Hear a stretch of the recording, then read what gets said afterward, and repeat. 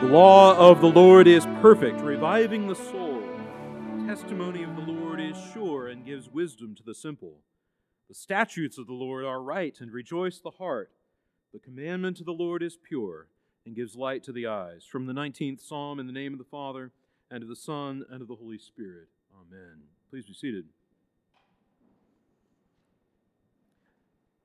This morning I've decided to do something a bit different than a normal Sunday homily, and that is to offer a brief catechesis session on the Ten Commandments from the Catechism. If you've never been to catechesis, then this is what it's like, Sunday after Sunday. Those of you who have been in catechesis know that it's your job to read the answers and mine to ask the questions and then say a bit after each one. And those are actually printed in the bulletin insert that you have. If you don't have it, I'm sure that you can go to the back and get one, and no one will look at you funny. Or, I won't even judge you for ringing up your cell phone and searching for To Be a Christian in PDF form. So let's get moving. Question 257. What are the Ten Commandments? The Ten Commandments are a summary and outline of God's law. In English, the word law comes from the Germanic word legam, meaning to lay down or to put down. I remember as a kid, sometimes the foot would come down and the foot would be put down. Something like saying, I'm putting down the law. And it refers not only to how a law is written down, but also to how it is established in the society. When we still use a similar phrase today, to lay down the law, it means that laws are fixed or set. God in Holy Scripture lays down His law. It is both a means of establishing Israel as a nation with an identity that belongs to and is found in God, as well as a way of instructing them in the way of righteousness. Question 258, what is God's law? God's law, Hebrew Torah, instruction, is God's direct pronouncement of His will, both for our good and for His glory. In biblical accounts of the giving of the law, it is clear that God speaks the words of the law audibly, awesomely, to the people from Mount Sinai. In the very beginning of Exodus chapter 20, we read these words, and God spoke all these words. Most of my life I've thought of these words as being something written. That comes later. First, they are spoken. We're told that the people saw lightning, they heard thunder, and they heard the sound of the trumpet and smoke on the mountain, and they were thus afraid. They heard the voice of God, and they couldn't bear it. And so they asked Moses to speak, lest they continue to hear the word of God and die. So the commandments have a special place within the law as a whole. They are heard by the people audibly, and thus have a higher status. They summarize the moral commandments of God and not the ceremonial and ritual commandments.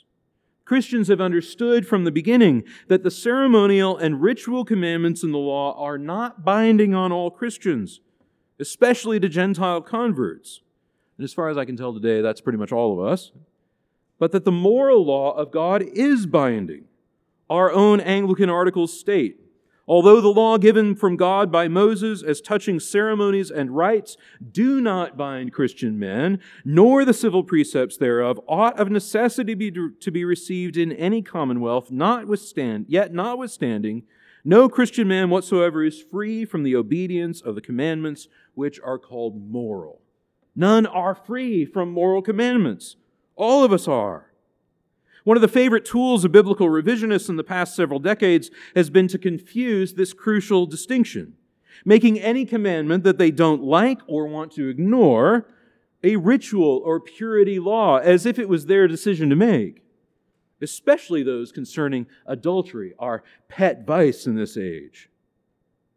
Christians must wisely know the difference. And to put it mildly, it isn't that difficult to do. You don't have to have a PhD in biblical studies to do it. In fact, it might make it more difficult for you.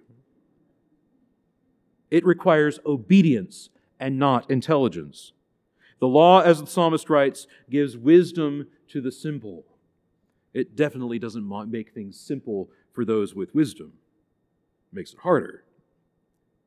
Nevertheless, the law, especially as summarized by the Ten Commandments, provides an explicit pronouncement of the will of God for human beings, not just for His glory, but for our good. I can still remember sitting in the room when these words were just flowing out of the mouth of Jim Packer, for His glory and for our good. I can't even imagine a more fitting example of his theological thinking than that everything God does is both for His glory and for our good, and there is no distinction there. I'm often amazed at how people will get confused on these things, believing that the law of God is bad for human flourishing and good for God somehow, or that God commands us to do things which do not give Him glory. These two go together. As Irenaeus famously put it, for the glory of God is a living man, and the life of man consists in beholding God. I don't know if you caught the collect this morning, but it's taken directly from Augustine's Confessions. Our hearts are restless. And then it concludes by speaking of the glorious, blessed vision of God. The modern assumption is that if we could be complete human beings, if we would be complete human beings, we must be free of any such laws, free of all laws, and only do those things which we personally think are reasonable, or only those things which lead to our maximal happiness. But the Christian understanding, rooted in the Jewish law, is that the blessed life comes from friendship with God that is rooted in loving obedience. Question 259. When did God give His law? After delivering His people Israel from slavery in Egypt, God established a covenant with them by giving them His law through Moses. The narrative context of the law is essential for understanding it. As God's people Israel emerge from Egypt, passing through the Red Sea, they become a nation, and a nation must have a law. The people of Israel experience something like a death to their old self, and a rising through a baptism to a new self. But having no king, they must receive their law from the Lord their God. You'll remember that the primary reason for the Exodus is not the creation of some kind of French egalitarian state. That comes it comes thousands of years later. No, the reason, hang on. Did you see the movie about the Exodus most recently put out? It was terrible. It was awful, actually. Because it depicted Israel as kind of moving into this kind of modern way of being free. When in fact what happens is that God says to Moses that He wants His people to worship Him on the mountain. That's what He wants. And that's what He gets. The reason for the Exodus is not human freedom after our manner of freedom. It is to worship God, to even see God, to give themselves over to God alone. And for that reason, they cannot be held captive in slavery. They cannot be under the authority of Pharaoh and worship God. Those two do not work together. And after these commandments are given, a covenant is enacted between God and the people. And Moses reads the book of the covenant in their hearing, and they say together, all that the Lord has spoken we will do, and we will be obedient. Exodus 24:7. As a sign of the covenant, Moses takes blood from bulls and throws it on the people, saying, behold the blood of the covenant that the Lord has made with you in accordance with all these words. Which, as I say it, makes our worship on Sunday mornings sound rather boring. But maybe it's not that different. These words should sound familiar. They are the basis not only of the covenant in Exodus, behold the blood of the covenant which the Lord has made with you in accordance with all these words, but of the new covenant and the sacramental sign of it, the Eucharist. What should be said here is that God is offering the people in exchange. He becomes their God, and they become a people obedient to Him. They become God's treasured possession, and the Lord becomes their treasured possession in return. This is in fact what happens in the Eucharist, is that the church is shown forth to be God's treasured possession, and we show forth the truth that He is ours.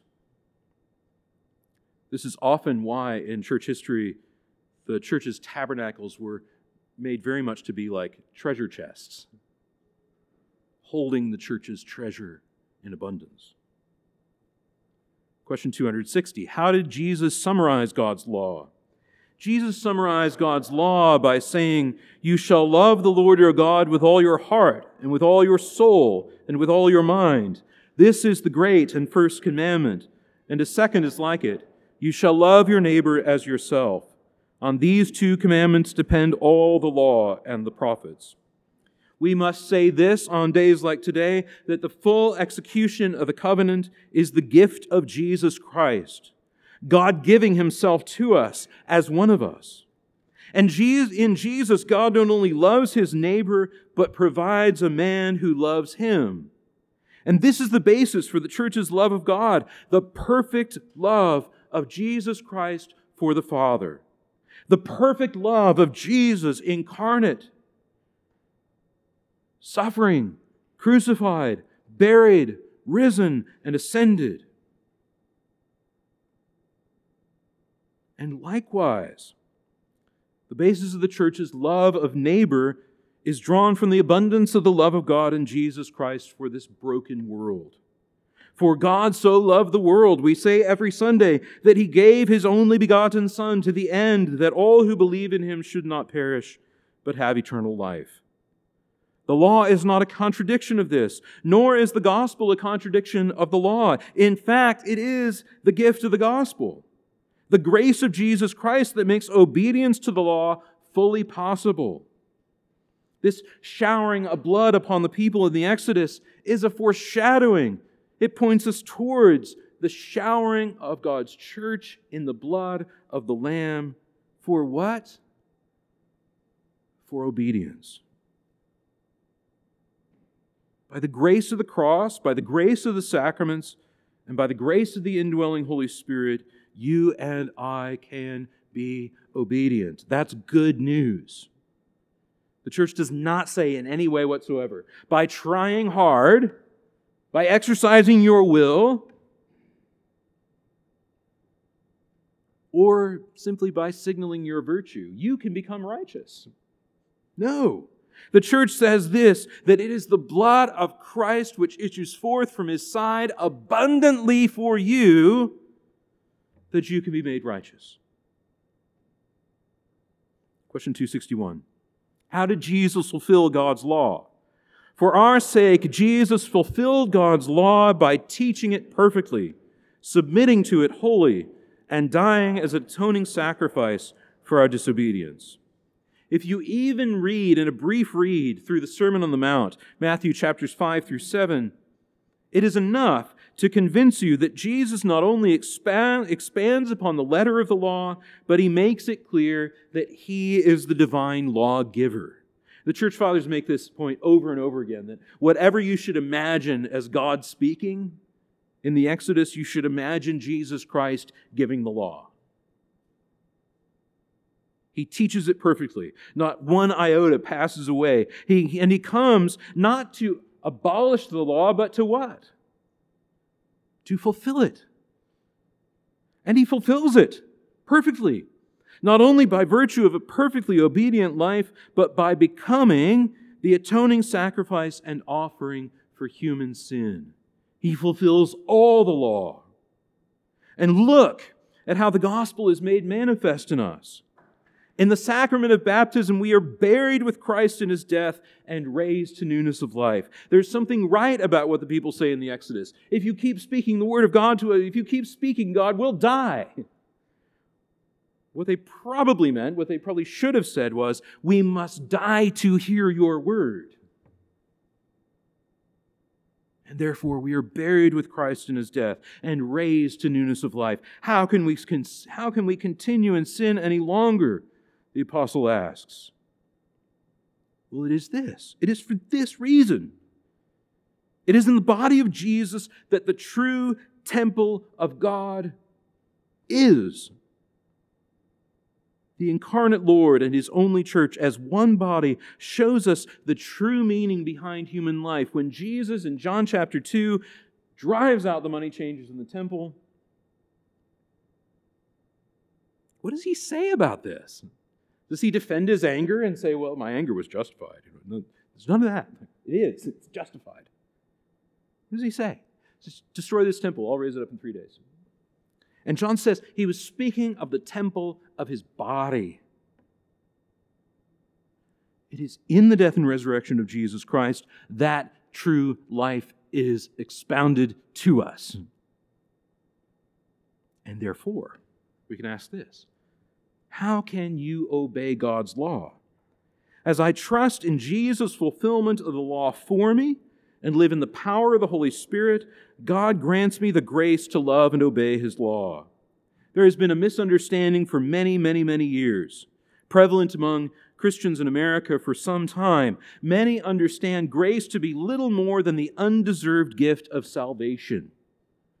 Sort of like, you're not good enough, so I'm just going to sort of paint over you with grace and sort of accept you on that basis. And though that is not a terrible analogy for justification, it's not the whole thing, because God not only justifies, but sanctifies by His grace. God does not mean that our sin is covered over just enough so that we can be saved. It refers to the whole gift of God in not only saving us, but renewing, restoring, replenishing, upgrading, you might say, our human nature by the supernatural power of God so that we can be truly obedient. According to St. Thomas Aquinas, grace is nothing short of partaking in the divine nature, as Peter says, a nature which transcends every other nature. And therefore, Thomas says that grace does not destroy nature, but perfects it, raises it to its perfection. We must recognize sin has so limited our human nature that apart from grace, we can do nothing good. I want you to hear that. Apart from grace, we can do nothing good. That's not just the teaching of wild Presbyterians. It's the teaching of the whole church through the ages. As the Anglican Collect says, O Lord, we pray that your grace may always precede and follow us, that we may continually be given to good works. The dispensation of divine grace to the Christian means that we can live obediently for good works. In essence, we need to see what others do not, that good works done by the grace of Jesus Christ and by the power of the Holy Spirit are not opposed to the gospel, not at all. They are a fulfillment of it. Question 263. Why are you not able to do this perfectly? Sin has corrupted human nature, inclining me to resist God, to ignore His will, and to care more for myself than for my neighbors. However, God has begun and will continue His transforming work in me and will fully conform me to Christ at the end of the age. During this season of Lent, the quality of our repentance is not measured by how much we give up sin. Unlike many of you, I grew up in a Lent-observing church, and it was always asked before Lent, what are you giving up for Lent? And say, oh, I'm giving up Dr. Pepper or whatever it might be. But that was never really the point, was it? The point is not just to give up. The point is to make room for better, to make room for more, to clean house, to make room for more. The question is how much we embrace and surrender to God's work of transformation worked in us.